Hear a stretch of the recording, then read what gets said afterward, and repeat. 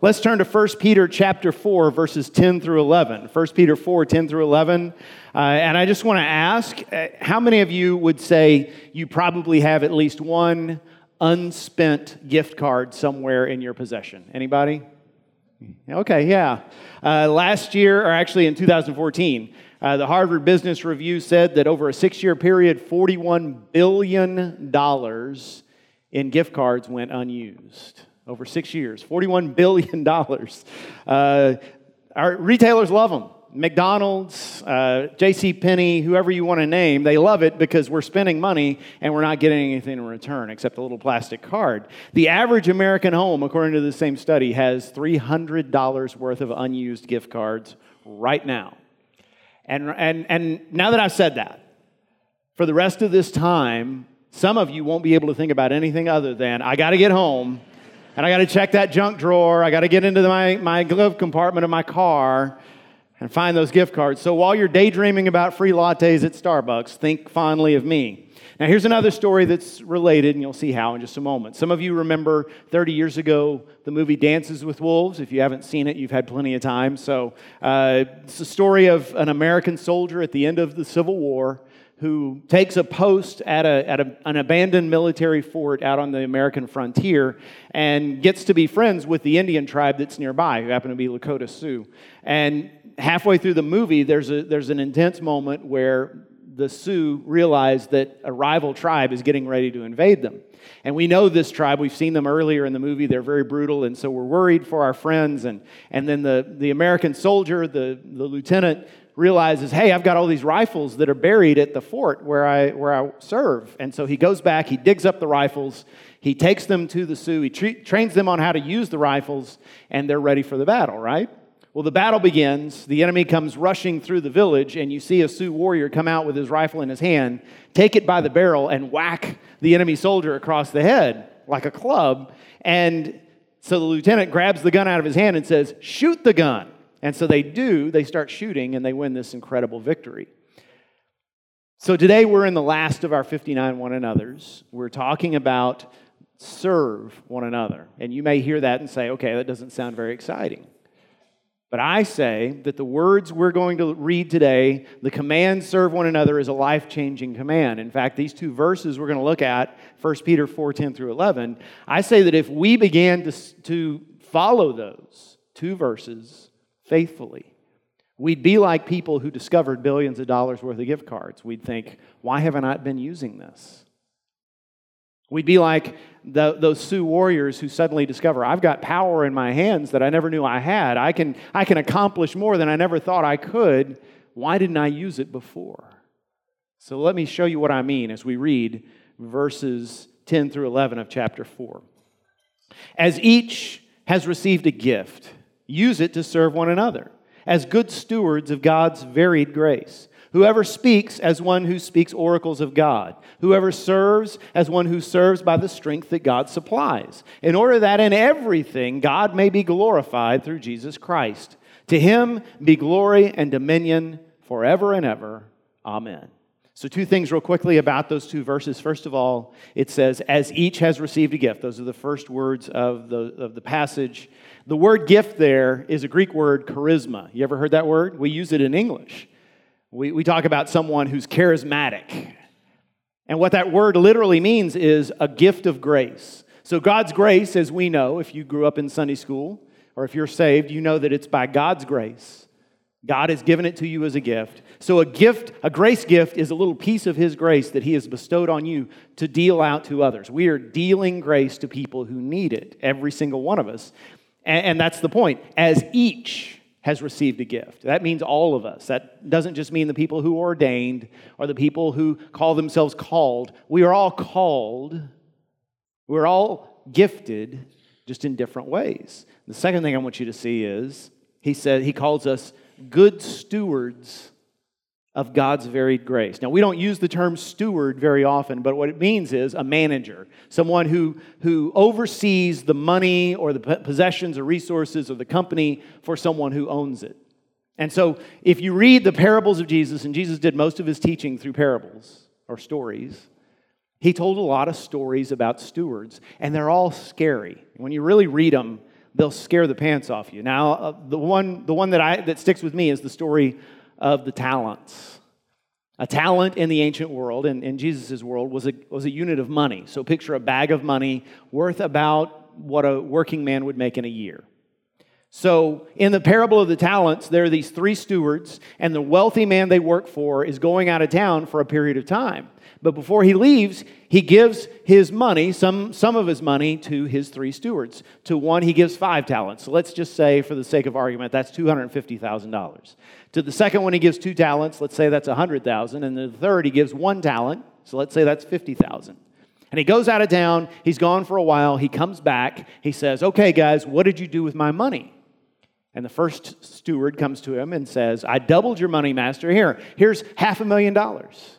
And the second one says, "I doubled your money too. Look, here's $200,000. And the master says, "Well done, good and faithful servants. I trusted you with a little. From now on, I'm going to trust you with a lot."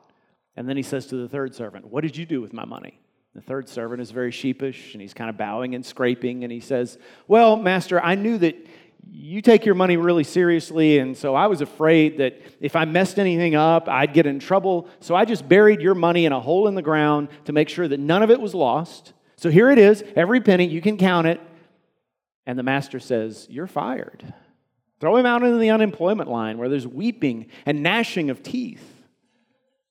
Notice, he didn't lose any of the master's money. He just didn't do anything with it. I think what that parable tells us is that that's what judgment is going to look like. Someday we'll stand before the Lord, like we said last week. We'll have to give an accounting for what we did with what God gave us. Last week we talked about we'll have to account for how we responded to the relationships God brought into our lives, the opportunities, the people we were called upon to love, to encourage. But I think also we'll have to account for the gifts that you've been given, that I've been given. God has chosen to give you something supernatural, some ability that only you can do in quite the way you can do it. What have you done with it? That's what he's going to want to know on Judgment Day. Again, not that your salvation is at stake, because your salvation depends only on Christ's death for you on the cross. But I want to stand before him and say, "Lord, I've been a good steward. I've done my best. I've done something with what you gave me. I don't want to bury it in the ground." So last month when we were in England for our mission trip, we got to go to St. Paul's Cathedral, which, if you don't know, St. Paul's is this massive, massive church, this great ornate place of worship, but it's also a place of national memorial. So you have absolutely, you have your choir, you have your pulpit, you have everything you expect in a church, but you also have monuments to different great people in British history. And the first one you notice when you walk in the nave of the church, is a monument to the Duke of Wellington. I think we have a picture of it. It's literally 100 feet tall, just towers over everything. And then when you go a little further in, there's his tomb. And his tomb is just as impressive. It's not as tall, but it's this massive, massive vault, and it's guarded by these 4 stone lions. And you think, who was Wellington? What did he do? Well, he won the Battle of Waterloo. He was the victorious general that defeated Napoleon, that stopped Napoleon and the armies of France and their allies from conquering all of Europe, that basically ended decades of bloody warfare. And so he received this hero's welcome, this hero's tribute when he died. I mean, in the National Cathedral, this is his monument. But on the tour that I was on, they pointed out that's the way we used to remember victory. When a great victory was won, we'd say, okay, who was the person in charge? Let's glorify that person. Let's honor that person. But today we do it differently. As time went on, they said, we started to realize it doesn't take a general to win a battle. It takes a whole army to win a battle. So when something great happens, let's remember all the people who fought. So for instance, in that same cathedral, there's a little chapel dedicated to the 28,000 Americans who died defending England in World War II. I think we have a picture of that too. So, yeah, right there, there's no names. It's just this. Let's remember the 28,000 men and women who died defending our country, even though they weren't from here. And that's a great picture of what the church should be. You see, oftentimes, all we talk about in a church is, well, who's the pastor? Well, is he a good preacher? Is he a good leader? Does he do a good job? Well, that church is doing really well. Look, that church is growing. That church is doing good things. That must be a really good pastor. He must be on the ball. Well, that church is struggling. They haven't grown in a while. They're actually losing. Boy, they must have a really bad pastor. Well, it actually takes an entire church. So if anything good happens at First Baptist Conroe or any other church in God's kingdom, It won't be because of the person behind the pulpit or the person with REV in front of his name. It'll be because ordinary people start using their gifts. Ordinary people start dealing out grace like we're called to do. That's what it takes to change the world. That's what it took to see a world turned upside down 2,000 years ago, and it still does. So 2 questions. Number 1, what are these gifts? And number 2, how do I find my gift? That's what we're going to talk about for the rest of my time. So what are these gifts? What are we talking about when we talk about spiritual gifts, grace gifts? There are actually 20 specific spiritual gifts mentioned in the Bible, mostly in the letters of Paul. This is my opinion. I don't think the ones listed in Scripture are the only gifts there are, because nowhere are the lists the same. I don't think it's an exhaustive list. I think there's probably infinite numbers of gifts God can give. But of the 20 gifts mentioned in Scripture, well, let's talk about them. They are divided into 2 categories by Peter. Peter doesn't mention any specific gifts. He mentions 2 categories of gifts. He says they're speaking gifts. Those are the ones we're familiar with. Someone who can preach a sermon. Someone who can teach a Bible study. I believe someone who can sing in such a way that it draws us into the presence of God. Or someone who can write so that we can understand theological truth and apply it to life. I believe even people who can do artwork, who can draw, who can paint, who can sculpt, and it draws us closer to God. I believe that's a communicating gift. So that falls into the category of speaking gifts. If you are communicating God's word, if you're communicating God's truth, you have one of these speaking gifts. And his advice to us, his command to us is, speak as though you're speaking the very oracles of God. In other words, make sure you say only what God wants you to say. He's not trying to puff us up. I know that when I get up here and speak, my words aren't the words of God. I hope y'all understand that, right? I'm not a prophet. I'm not anointed by God or an apostle so that my every word is inspired by Him. All I can do, the best I can do, in fact, what God expects of me is to be faithful to the words of this book. And that's true of all of you who are called to teach life group classes or Bible studies outside of this church, whether it's a kindergartner or a preschooler all the way up to our oldest members. You need to be faithful to this book. They don't need our opinions. They don't need any of it. They need God's word. Be faithful to it. Then there are serving gifts. And there's so many serving gifts. There's so many ways to serve others in God's name that don't involve verbal communication. It might be, for instance, the gift of helping, which is mentioned by the Apostle Paul. And I take that to be the person who loves to do what needs to be doing without expecting any recognition or acclaim. So it could be somebody who serves on the usher team or in the nursery or on the sound and lighting team, or it could be somebody who does maintenance work for their neighbors, or somebody who gives rides to someone who doesn't have a car, or somebody who likes sitting with people in the hospital while their loved ones are in surgery. There's people with the gift of administration. These are people who like to put things together in exactly the way that it should go. And they're great to help us steward our finances faithfully. You don't have to be a CPA to be on the finance committee. You don't have to have a particular education. You just have to know. You have to be gifted in knowing how things should work and be willing to use that gift. But you can also, outside of the church, you can also be the person who helps a neighbor get out of debt, who helps somebody find a job because you're organized, you're an administrator. Then there's the gift of mercy, which makes some people especially passionate about relieving human suffering. We're all called to be merciful. We're all called to help those who are hurting. But for some of you, that comes naturally. Some of you, that's not a chore. You enjoy doing it. You love to visit people who are shut in, or tutor a child, or mentor a prisoner. You don't give a few bucks to a homeless person. You get involved in their plight until you've found them a job, until you've gotten them a place to stay. And then there's the gift of wisdom. Some of you have this gift. I've been around you. All of us, again, we're all called to seek after wisdom, and we'll grow in wisdom if we do. But some people are just pillars of wisdom. They're the kinds of people who they may not say much, but when they speak, the rest of us listen. Because we've learned. They tend to be right about things. They tend to know how life works. They tend to know right from wrong, and they should use that gift. And if you have a serving gift, then the command of Scripture is, ask God for strength to serve Him well. to serve Him with all your might. Don't stop serving. Don't say, well, I've done enough. It's time for someone else to pick up the ball and go. You don't have to serve in the way you have in the past, but you need to serve. There's no retirement in the kingdom of God. You may stop getting paid for what you do for a living, but you're not retiring from God's kingdom. You have a part to play. Keep serving. Remember, there's only one little mention of this little boy in Scripture, and it's in one of the Gospels. When Jesus was feeding the 5,000, remember He fed them 5 loaves and 2 fish. You know where those 5 loaves and 2 fish came from, right? It was a little boy's lunch. Well, I don't know this, but I'm willing to bet, if I were a betting man, the disciples did not steal that boy's lunch from him.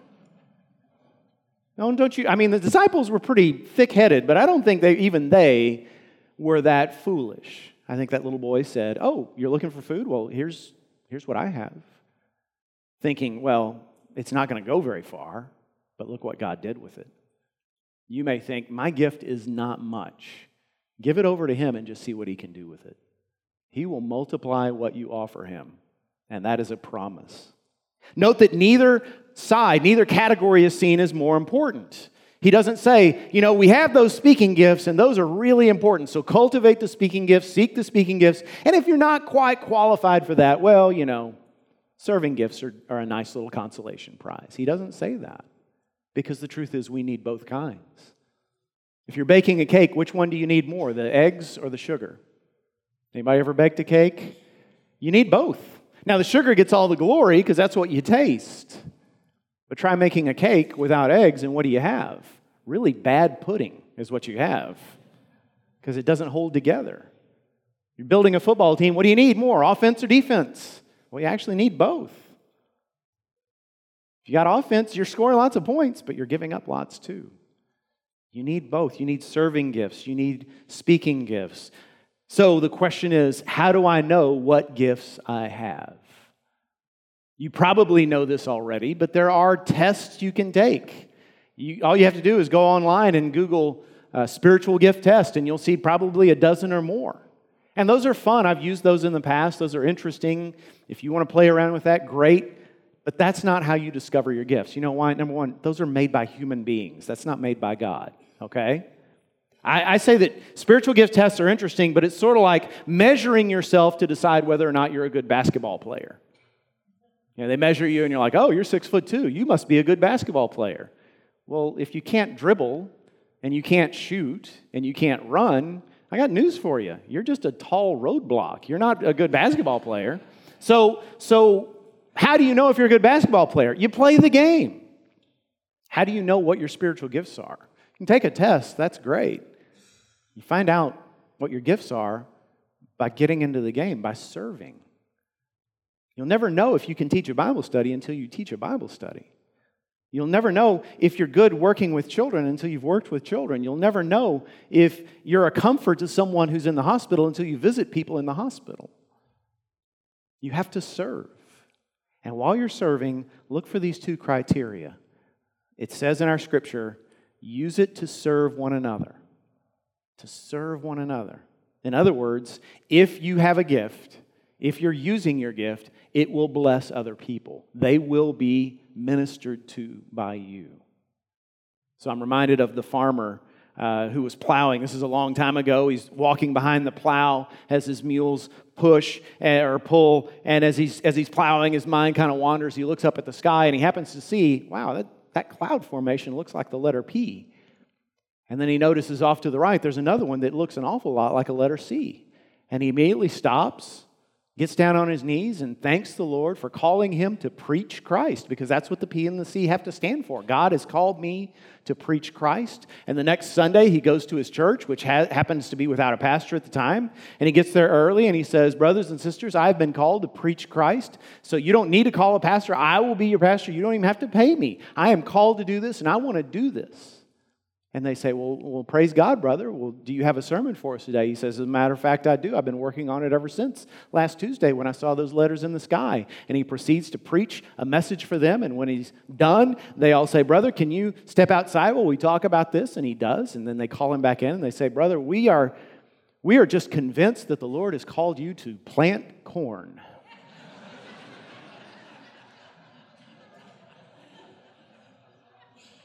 If you are using a gift that is really of the Holy Spirit, people will know it. That doesn't mean you won't be criticized. I got news for you. If you ever try to do anything for the Lord, you will be criticized. People within the church are some of the sharpest tongued people around. I hate to say it, but it's true.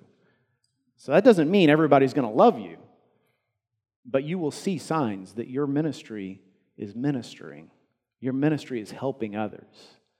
It will serve other people. It won't just serve you and your ego. Secondly, God is glorified when we use our gifts.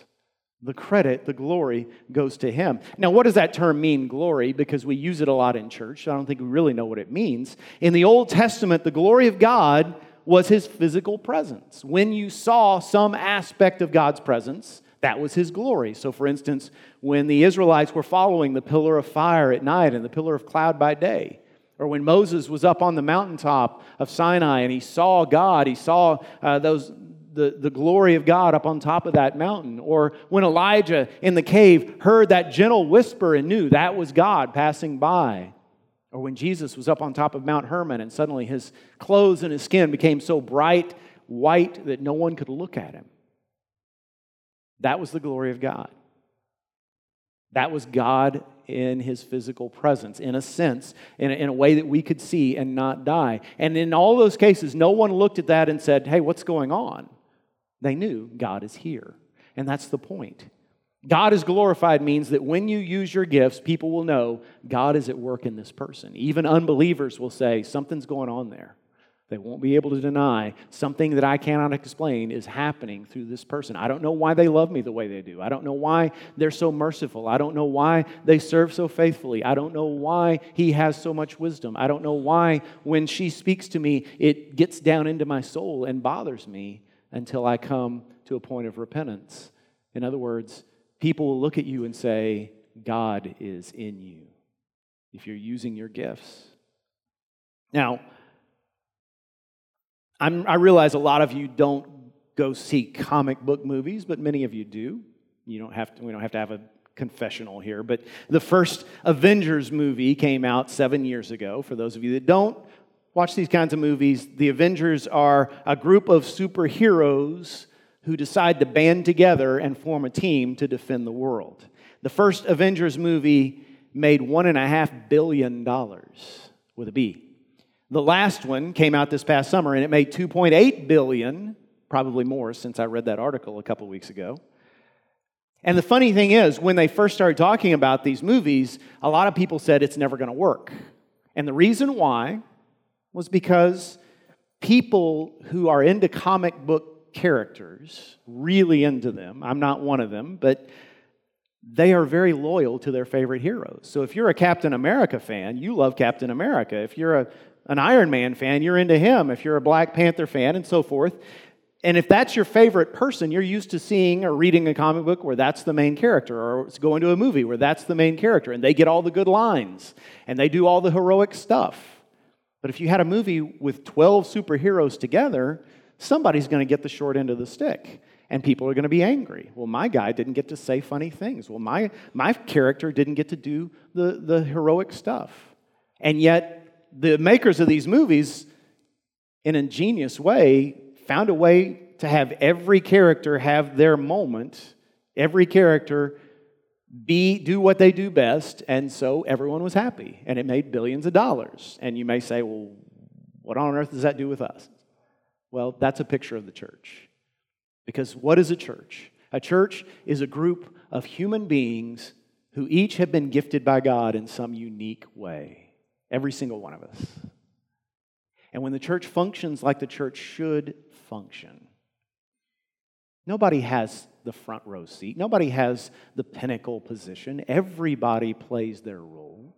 Everybody does their thing. Everybody does what they were born to do. Everyone has their moment to accomplish something eternally significant. And we celebrate every single one of those things. We accomplish things that make the world sit up and say, God is there. What other explanation is there for this group of people? It's why a small group of ordinary people, not so different from you and me, turned the world upside down 2,000 years ago, and it's why God still uses the local church to accomplish His purposes on earth to this day. And you might say, okay, that's a terrible analogy because I don't even want to be a superhero. Can't I just be average? Can't I just be the guy or the lady who believes the right stuff and stays away from the big vices and goes to church on Sundays and dies and goes to heaven?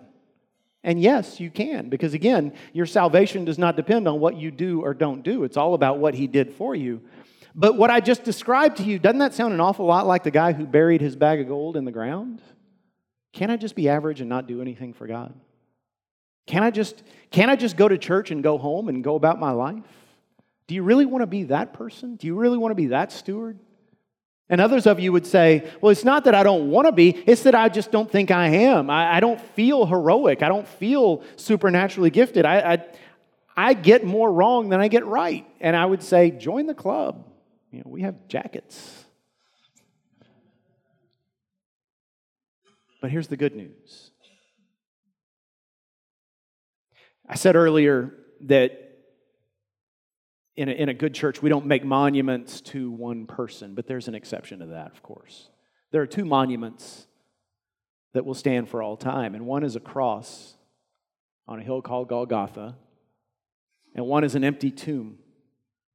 And the same love that led Jesus to that cross enables Him to see you through different eyes than you see yourself, enables to see beyond your sin and your weakness, your inconsistency. He sees you and me as only a Savior can, and the same power that raised Him out of that tomb can transform you and me into people who deal out grace, who change lives, who change the world, one soul at a time. Now, does that sound like something worth living for? Does that sound like something you want to be a part of? Because I can't think of anything more worth living for than that.